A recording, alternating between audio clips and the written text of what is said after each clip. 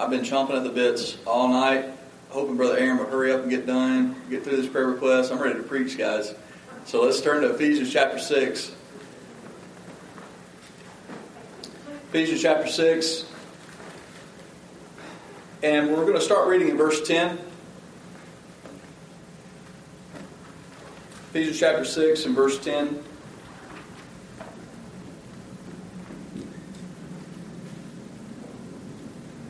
Paul said, "Finally, my brethren, be strong in the Lord and in the power of His might. Put on the whole armor of God, that you may be able to stand against the wiles of the devil.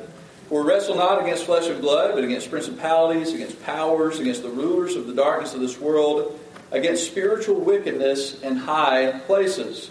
Wherefore take unto you the whole armor of God, that you may be able to withstand in the evil day, and having done all, to stand."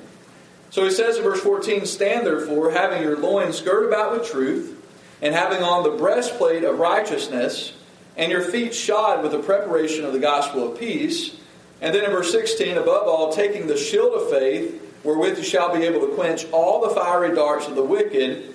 And then verse 17 is our text today. It says, "And take the helmet of salvation." And we're just going to stop right there. The helmet of salvation is what we're going to be talking about tonight. Let's go ahead and bow to the Lord in prayer.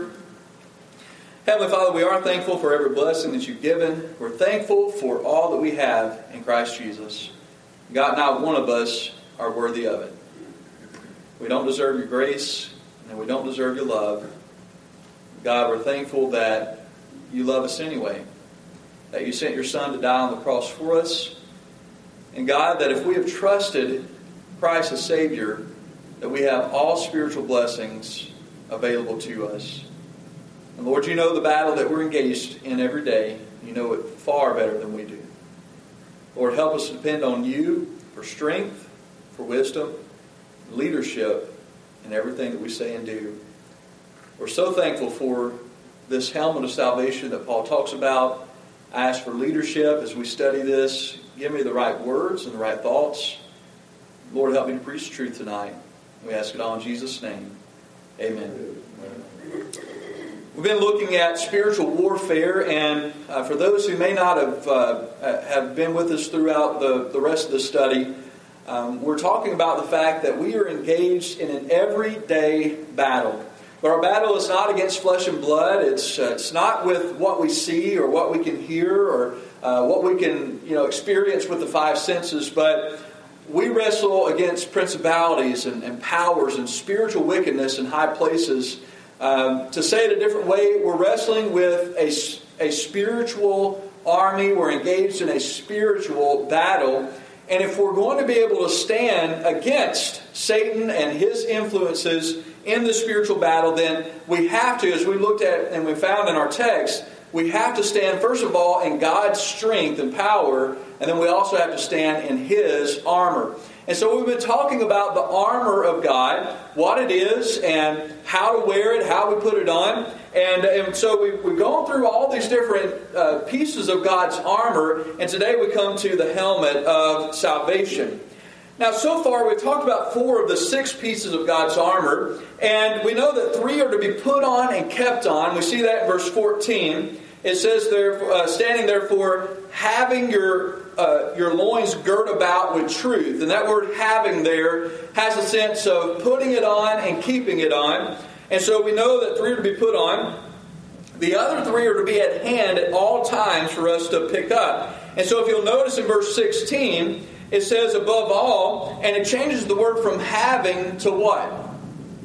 It says to taking. All right, so above all, taking the shield of faith. The word take there means to pick up. And so it says to pick up the shield of faith so that you can quench all the fiery darts of the wicked. And then notice this in verse 17, he says, and take the helmet of salvation.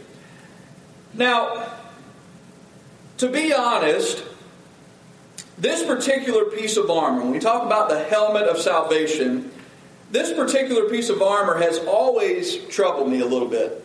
I always kind of get to this part and I say, all right, now I don't know exactly what that means, but I just trust that Paul knew what he was talking about, and I just kind of move on from there. What is the helmet of salvation? Is it just talking about being saved, or the fact that we're saved? Does it just mean salvation itself, or what exactly does it mean? Do we not always have salvation? So then, if we always have salvation, then why do we need to put on the helmet of salvation? So this has always kind of been a little bit, confusing to me. But the more I've studied this, the more sense it begins to make. And my prayer is that I'll be able to convey this truth in a way that it can be understood and applied tonight. And so I want to suggest, we're just going to have 2 points. That's not even a Baptist sermon, all right? 2 points. I want to define the helmet of salvation, and then I want to tell you how to put it on. As best as I can. So let's start by defining the helmet of salvation. Now, the first thing that we have to discuss when we're talking about the helmet of salvation is how the helmet was used by a Roman soldier. First of all, let me say this. The Roman soldier put his helmet on for the first reason to identify him with his kingdom. When a Roman soldier put his helmet on, there was no question of what kingdom that soldier belonged to. It identified him as a Roman soldier, the way that it was designed. It not only defined what kingdom he was in, but even what his rank was, from what I understand. And so the helmet for a Roman soldier was a way of identifying him. And let me say this, that when we put on the helmet of salvation and we're conducting ourselves in such a way, it's going to identify us as being of God's kingdom, people of God's kingdom. And so I think that there is some identification sense here when it talks about putting on the helmet of salvation. But then the most important reason why a Roman soldier would put a helmet on is to do what? Protect his head, right? It was to protect his head or protect his brain, of course. In battle, there were swords and spears and arrows swinging and flying all over the place. And one of the quickest ways to disarm and destroy someone is a headshot. And so if they were going to protect their head and guard their minds, then they had to put on the helmet. And so the helmet helped to protect the soldier's head. Now, as we've already mentioned in discussing some of the other pieces of armor, your mind is under attack. Matter of fact, before the sermon is over, I would dare say that your mind is going to be under attack. You're going to get tired of hearing my monotone voice, and you're going to get tired of the sermon. You start thinking about supper, and some of you are going to remember Cracker Barrel from earlier when we mentioned that, and your mind's going to be going to what am I going to order when I go there, or what am I going to do tonight when I get home, or what do I have to finish this week, or whatever. Your minds are going to be under attack. What is Satan trying to do? He's wanting to plant thoughts in your mind so that you'll dwell on them and get your mind focused away from the spiritual truths that we're dealing with tonight. So your minds are going to be under attack probably before we even leave the service tonight. And so what you need to do is do what? You need to guard your mind.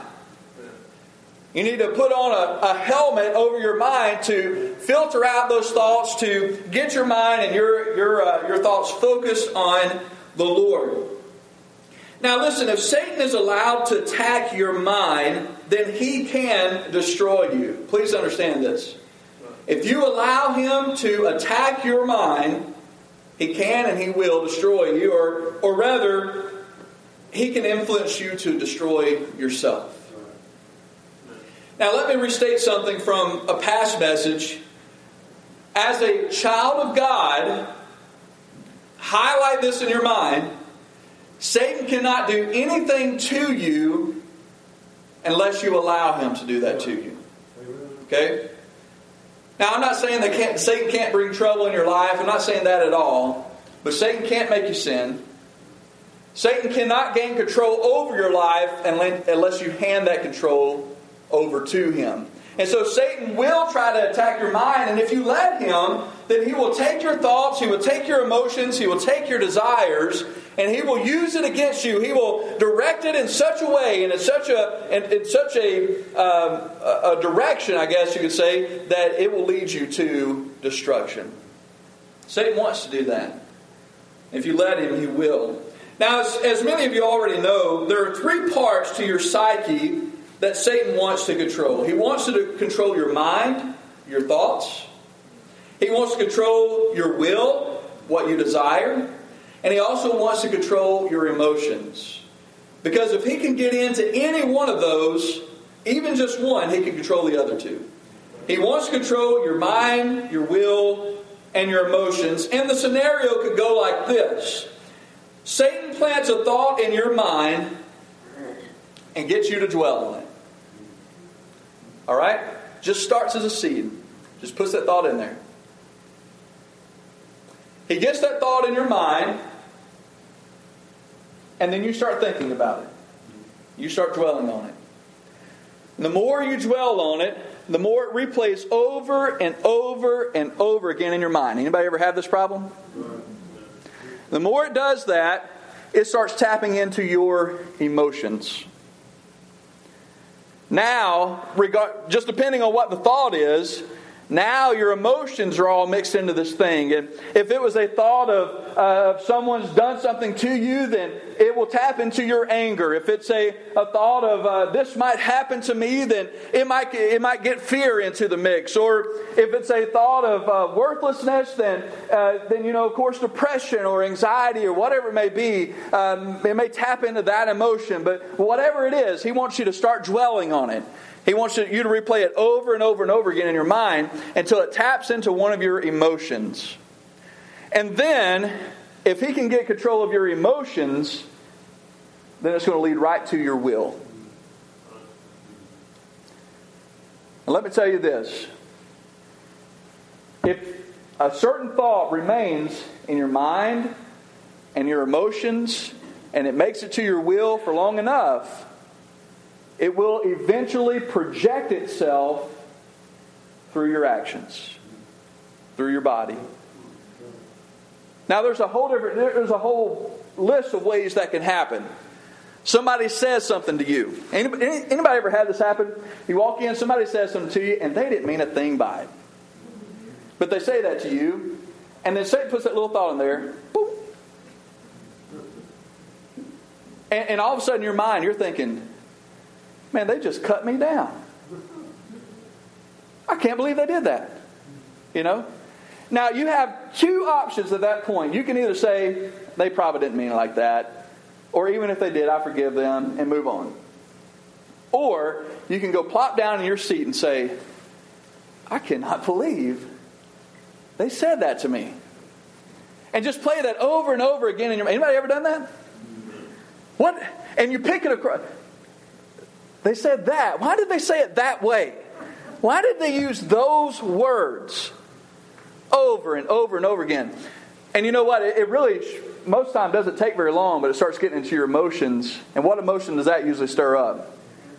Anger. So now you're replaying it, but you're replaying it with angry eyebrows. Over and over and over again. I cannot, but you wait until I see them again.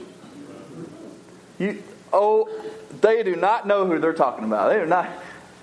They're talking to me. How could they dare say something like that? And before you know it, it starts making its way into your will or your desires. Now you're desiring to stick one to them, slip one in at them, cut them down, talk about them behind their back, do something, walk right up to them and just say something mean like, that looks terrible on you today, or something like that, Gets to your will, but what it will eventually do is it will come out as an action. Now, what has Satan just done to you? He has placed a thought in your mind, and this is what you did after that. You handed him full access to the strings of your thoughts and your mind and your life, and you just became his puppet. And now what he's done is he has sown discord in the church, or discord between brothers, or discord at work, or whatever it might be. He has just done this using you over something that probably wasn't ever intended the way that you took it.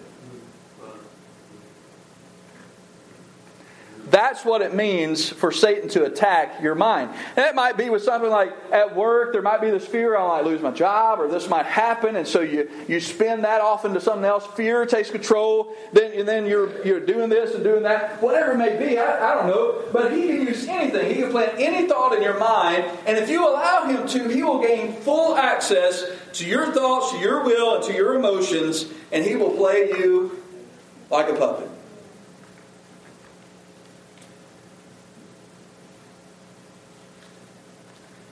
That's why we must guard our minds. I think that is at least part of the idea behind taking up the helmet of salvation, is that by putting on the helmet, we're able to at least guard or protect our minds from Satan's attacks. And we'll discuss on how to put that helmet on just a little bit later. But do you see where it might be useful to have some kind of helmet that we could put on to guard our minds from that kind of thing happening? That would be helpful, right? Some of you don't know if it would be helpful, but that's all right. Hopefully by the end of this message, you'll know that it's helpful. Now, the next thing we must define before putting all this together is what Paul means by salvation. Now, let's look at that phrase again. And I think this is where I always got confused. He says, take the helmet of salvation. Now, if that had been worded a different way, if he said, take on the helmet of a healthy thought life, or take on the helmet of whatever, maybe that would have been a little bit more definitive. But he says the helmet of salvation. And so, that always just kind of got me to think, what does he talk about? What is he talking about there? And really, let me say this. It's not Paul's words that need to be broadened here. It's our understanding of salvation that needs to be broadened. Paul said it exactly how it needed to be said. The problem is that many of us view salvation in a one-dimensional way. And we have to kind of broaden understanding of what salvation is. Now, when we hear or say the word salvation, most of us cannot get our minds past the event of salvation. We relate it to the new birth experience or when we were saved. And listen, salvation, it is absolutely talking about that. Salvation is when you got saved. It is when you trusted Christ as Savior, when your heart was made alive, spiritually, and of course, you became a child of God. That is salvation, but that's not all there is to salvation. And that's what we have to understand if we are to understand this phrase, the helmet of salvation. So let me say it this way. Your salvation is experienced in 3 stages. Okay? Now, first of all, if you want to write this down, you can, because I'm going to be using some words here. Your salvation experience in 3 stages. First of all, is experienced through justification. Now, all that means, justification, is talking about when your sins were forgiven and blotted out through faith in the gospel. I've heard someone, and you've heard this too, I'm sure, but justification is defined as, it's said like this, just as though I never sinned. And that's what happens when you repent of your sin and put your faith and trust in Jesus Christ. You believe the gospel, that He died, that He was buried, that He rose again, and you put your faith and trust in Jesus Christ, you are saved. And that is the justification part. That's when you were made clean. All your sins are forgiven. You are made a child of God. You enter into the family of God. All those other things take place. That is justification. But here's what I want you to understand tonight. That's not the end of your salvation. That's just the beginning. Stopping there is kind of like saying that life is being born. But life is much more than being born, right? I mean, you have to learn how to walk and eat. And I never had to learn how to eat. I knew how to do that. But you got to learn how to walk. You're going to learn later. You're going to learn how to read. You got to learn how to make decisions. You got to learn how to do this and that. Life is not just birth. Life is fulfilled and experienced in all different kinds of ways. And so there's birth, and then there's maturing, there's growth, and then there's a final stage of life as well that we must come to. And our salvation is the same way. Our spiritual life is the same way. Except when we get to that third stage, we don't cease to exist. We go on to something better. We graduate to something more. And that's what we're going to see as we go down through here. So the first part, our birth, is when we are justified. But then the second part of this, or second stage of your salvation, is what's known as sanctification. And the word sanctification sounds like a big word, but all that it means is to be set apart or to be made holy. All right? So this is what happened when you were saved, when you were justified. God saved your spirit. Okay? Your spirit was sealed. Your spirit was saved. It was cleansed. But as we were talking about this morning, we still have to live in this body of sin, right? And our mind and our bodies and our flesh is still going to want to do things that it shouldn't. And so what sanctification is, the second stage of our salvation, is where God, our spirits are saved, but now He begins to take our body, our mind, our will, our mouths, all those things. He begins to conform it to the image of His Son. And so He begins to make us holy, and so that our thoughts, our minds get on things, instead of thinking sinful things, they begin thinking righteous things. Instead of our bodies doing sinful things, we begin doing godly things. And, that is the idea behind sanctification. It's the process by which God begins to conform your mind and body to Christ. And then the third stage of our salvation is, of course, glorification. And this is when your spiritual graduation takes place, when you receive a new body and you are glorified with Christ. And so, let me say it in a different way. Salvation is, first of all, when the penalty of your sin is removed. That's at new birth. Second of all, it's when the power of sin over your life is removed. That's sanctification. And then the third is when the presence of sin is removed. We kind of leave behind this body of death and sin, and we take on an incorruptible body, a sinless body, and we are glorified and made into the perfect image of Christ. And that's glorification. So when we talk about salvation, again, we're not just talking about the birth.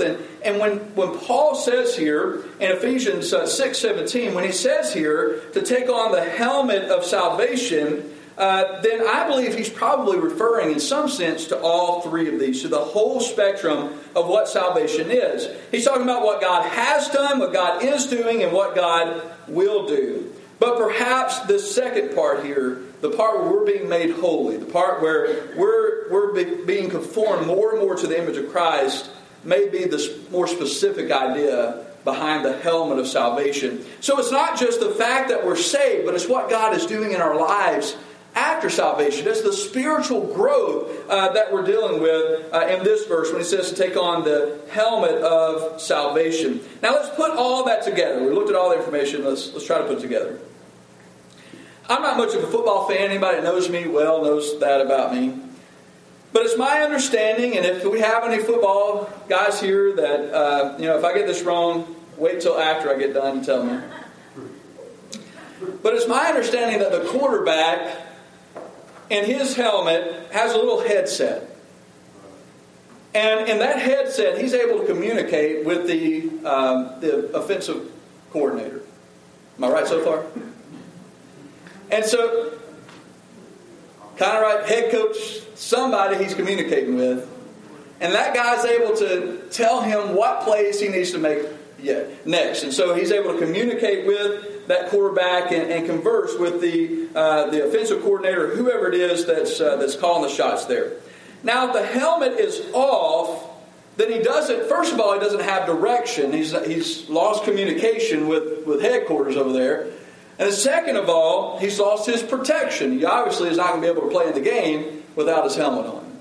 But with the helmet on and with the helmet functioning properly, then he is both protected and he's in communication with the one who is best qualified to call the next play.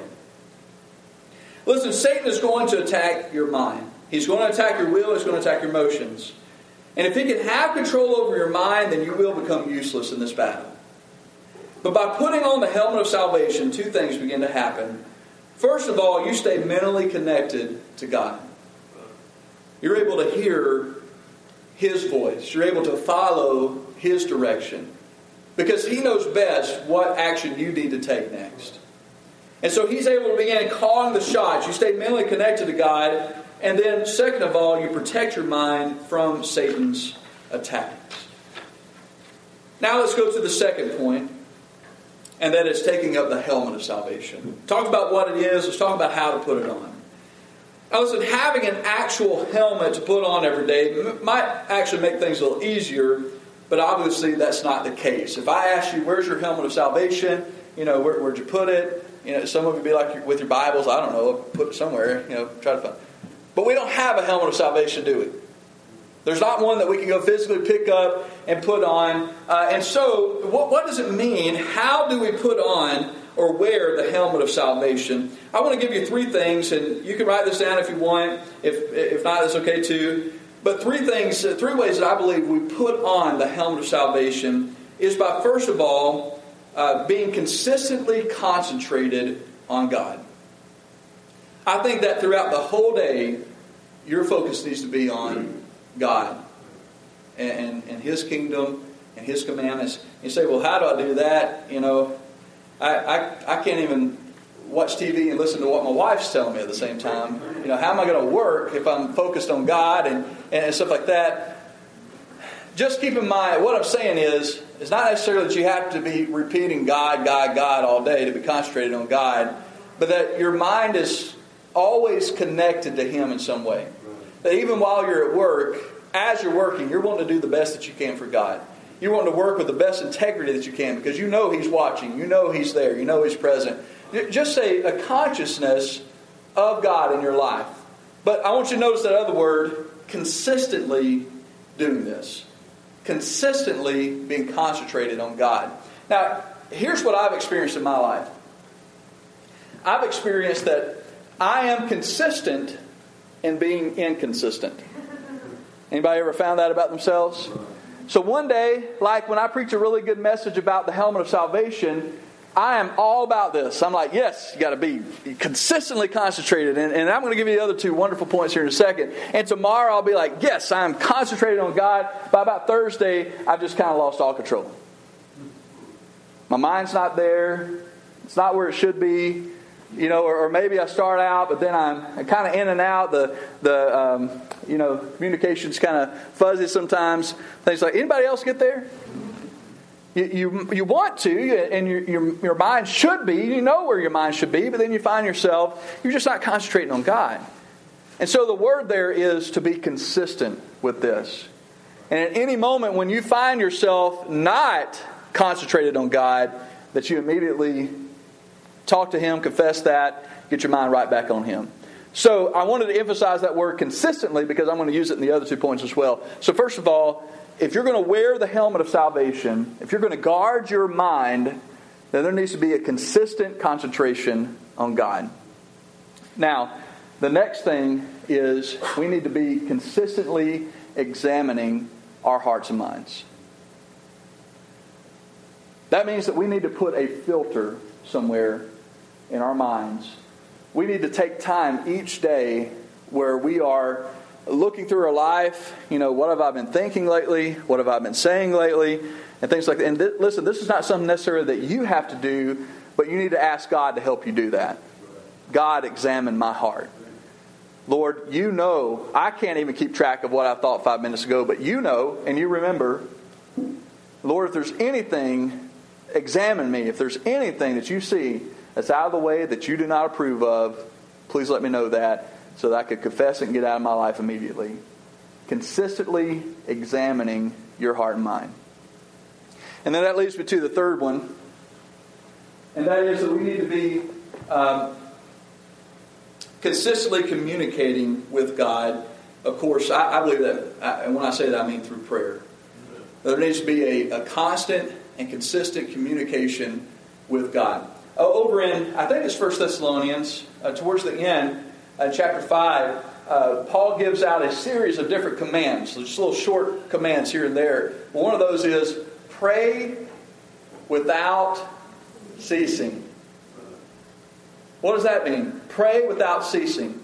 That means to keep an open line of communication with God.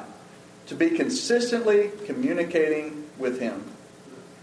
And so that means that at any given moment, at any time of the day, that I'm able to go to God in prayer. If a sinful thought comes in, I have an open line of communication. Lord, I'm sorry about that. Please forgive my thoughts, direct my thoughts towards the right things. You know, if a decision comes up and I didn't know what to do, I've got an open line of communication. We're able to talk to God about that, commune with God about that. And basically what I'm doing is I'm constantly communicating, constantly talking with God. Now, most of us are constantly communicating with somebody, right? And this is what I've noticed. That if I don't watch myself, I've got a constant line of communication open with anybody who has my phone number. And so I'll get Facebook updates. I'll get, somebody said this, somebody said that on Facebook. I'll get text messages. I'll get phone calls. I'll get and you think of it, it's coming right here all day long. And if I allow myself, then I'll stay in constant communication with somebody, which also means that I get nothing done. Y'all realize that, right? Texting at work, not a good idea. If you're constantly doing that. And so, some way, it seems like today, we're in constant communication with somebody. So listen, if you're constantly going to be communicating with somebody, make that God. Consistently communicate with God. Say, I'm not going to answer this person every time that I get a text message or a Facebook update, but every time God decides He needs to say something to my heart, I'm going to be ready to listen, and I'm going to be ready to respond with an answer. And so, constant or consistent communication with God. And I believe that that is a practical way for us to wear the helmet of salvation, to be consistently concentrating, consistently examining ourselves, and consistently communicating with God. If you will, I want to turn to a psalm that I think really says this plainer than I just have. But if you will, go over to Psalm 139.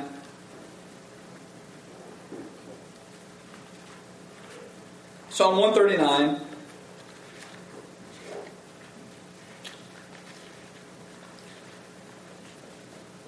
And David says some amazing things here that we can use in our own prayer lives. We find in verse 1 that he begins by acknowledging that God has a perfect knowledge of him. Now look at verse 1 with me. He says, O Lord, you have searched me. That means to examine. You have examined me. You have searched me and known me. Okay? So he says, Lord, I know that you have done this. I acknowledge that you know everything about me. Now, he goes on to say in verse 2 that God knew when he got up and he knew when he lay down. He says that God knows every thought. He knows every word. Verses 2 down through verse 4, he knows every thought that goes through his mind, every word that's come out of his mouth. God knew everywhere that he went, and there was nowhere that he could hide from the presence of God. That's what we find in verses 7 through 12. Then he says in verses 13 through 18 that even from before David's birth, God knew the kind of man that he would be. God knows him perfectly. And so he ends the psalm this way. He says, God, you know everything about me.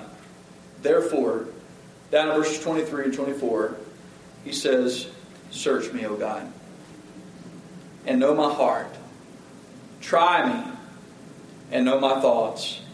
And see if there be any wicked way in me, and lead me in the way everlasting. What did David just give God permission to do? He gave God permission. He says, I know that you know me. So I want you to look back through my life. If there's anything, God, anything that offends you, anything that is out of order, any adjustments that need to be made, anything. Test my heart, search my heart, try my heart, let me know, God. You let me know, and I'll make it right. I think that's what it means to wear the helmet of salvation. That we have given our minds under the ownership and the rulership of God. This is a truth found in the Bible. And I think the quicker that you and I both come to understand this and live by this, the better off we'll be. It's simply this. If you're a child of God, you have no ownership over your life anymore. You do not belong to you. You have been bought with a price by the blood of Jesus Christ. Paul says, therefore, we ought to glorify God with all that we have. You are not your own. Your mind, you do not have the right to think what you want to think. You don't have the right to say what you want to say or do what you want to do anymore. It doesn't belong to you. You can throw stuff at me if you want to, but I'm not the one who said it. It's just a truth that we're going to have to eventually recognize is that we belong to Him. Now, does that mean that God doesn't give us freedom to do anything? No, that doesn't mean that at all. It means as long as we are living under the rulership and ownership of God, as long as we're allowing our hearts and mind to be directed by Him, we have freedom to go and to do and whatever, as long as we're operating under that authority. But I think that's what it means when it says put on the helmet of salvation, is that we allow our thoughts and minds to come under the complete ownership and rulership of God. In essence, we say, Lord, this is your mind now, not mine. You bought it, and I willingly give it to you with complete authority. In other words, here's the keys of my mind, Lord. You drive. Give you complete control.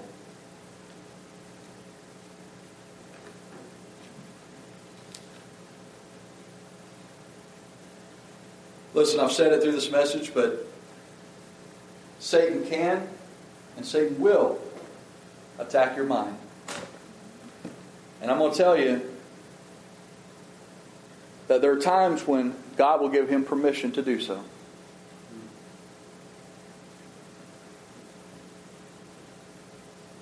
Know this, Satan can't do anything to you unless God does give him permission. And God will permit Satan to plant thoughts in your minds. That's part of testing your heart, trying your heart.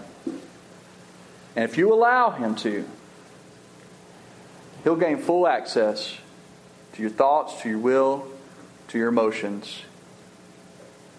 And he will have you going all over the place. He'll have your life in such chaos and such confusion, you won't know which way is up. And you won't know how to get out. Anybody ever just woke up one day and said, how did I get here and how do I get back? You know why that happened? Because you just got taken for a ride. But you gave him the access to do that. I believe what this verse is saying is that you don't have to do that. That by putting on the helmet of salvation, by giving God complete rule over your life and saying, Lord, I want to be sanctified. I want to be holy. I want you to lead my thoughts. We give him full authority and access to our hearts and minds. I believe that that's when we put on the helmet of salvation. And he begins, first of all, to communicate with us and then also to protect our hearts and minds from those attacks. But listen, you won't be able to guard those attacks on your own. That's why, if you remember, this helmet of salvation is not your armor. It's God's armor. You're putting on his armor, his helmet. And when you do that, you'll be able to guard against the attacks of Satan on your mind and your emotions.